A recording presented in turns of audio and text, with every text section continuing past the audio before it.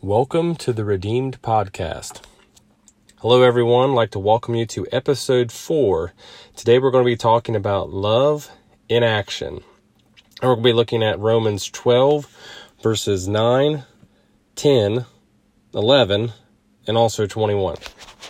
I felt this led on my heart from God today that this is the message that needs to be said with all the stuff that's going on in our country right now.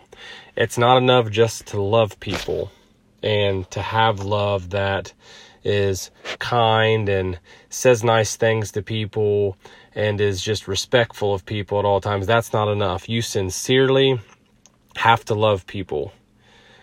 And when we love people, there are certain actions that go with that. And that's what we're going to start with Romans chapter 12, verse 9, where it says, "Love must be sincere.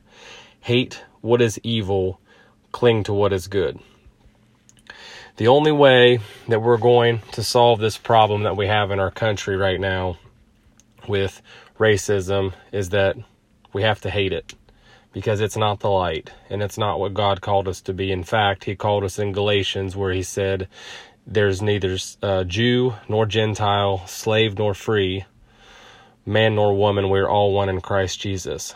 So in order for us to be sincere and love those that are different than us, we must hate what is evil and cling to what is good. And then in the next verse, it says, "Be devoted to one another in love. Honor one another above yourselves." True love is doing something for somebody and expecting nothing in return. And we've all been in these situations in our life. We try to do something at work because there's the incentive of getting paid. If you're a boss and you have people that work under you, you try to motivate them to work harder so that way they'll produce for the company. But when's the last time any of us did something for somebody and didn't expect anything in return? Now, I'm not saying this to be self-righteous. I try to do the best I can to serve my wife and my son and my family and friends, but there are times that I just want to look at it and say, well, when do I get to choose what I want to do? And that's the thing, is that we don't get to choose what we want to do. If we're obeying God and following his commands and loving each other, we put others' needs above our own, which is what Jesus did. So again, that verse 10, "Be devoted to one another in love, honor one another above yourselves." The next verse, verse 11, "Never be lacking in zeal, but keep your spiritual fervor serving the Lord." I think about this book I read called The Energy Bus by John Gordon.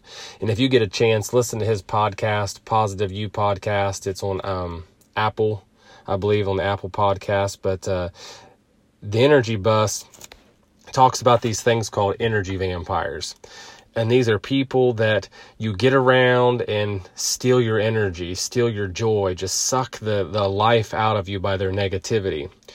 We have to rise above that negativity, and our zeal and our fervor and our love for the Lord has to just rise above all of that. You know the type of people that you're around in the workplace or on sports teams or just even your friends that just bring joy and life into you. My grandma Eleanor was one of those people for me. Every time I was around her, you knew that she had the Lord in her. You knew what she stood for. I can think of in terms of coaching, Dabo Sweeney, Urban Meyer, these types of people, Doc Rivers that coaches for the Los Angeles Clippers. These people bring the energy at all times, and their positive energy is higher than everybody's negative energy. And that's what God calls us to do right here, is never be lacking in zeal. Then we go down to verse 21, where it says, "Do not be overcome by evil, but overcome evil with good." And Martin Luther King Jr. said this during the Civil Rights Movement in the 1960s when they were fighting racism and depression during this time period. And that still exists in pockets today. And the only way we're going to overcome this is through good. The only way you overcome any evil in the world is through good. And the hardest thing and the hardest way to do that is because we have to love people that are different than us. We have to love people that maybe hate us because of our religious views or because of our skin color or because that we're just positive people. It is the hardest thing in the world to sincerely love somebody else, because it is unnatural and goes against our nature as human beings to put others above ourselves. So that's the challenge that I have for all of us as we go on this week, is to reach out to someone, put others' needs above your own, and just be that light to people so that way they can see Christ in us. God, I just thank you for these people that are listening in, Lord. I thank you for watching over our country. I thank you for encouraging us to sincerely love one another, and hope that we can go out this week and just be the light to people in the world. In your heavenly name I pray. Amen.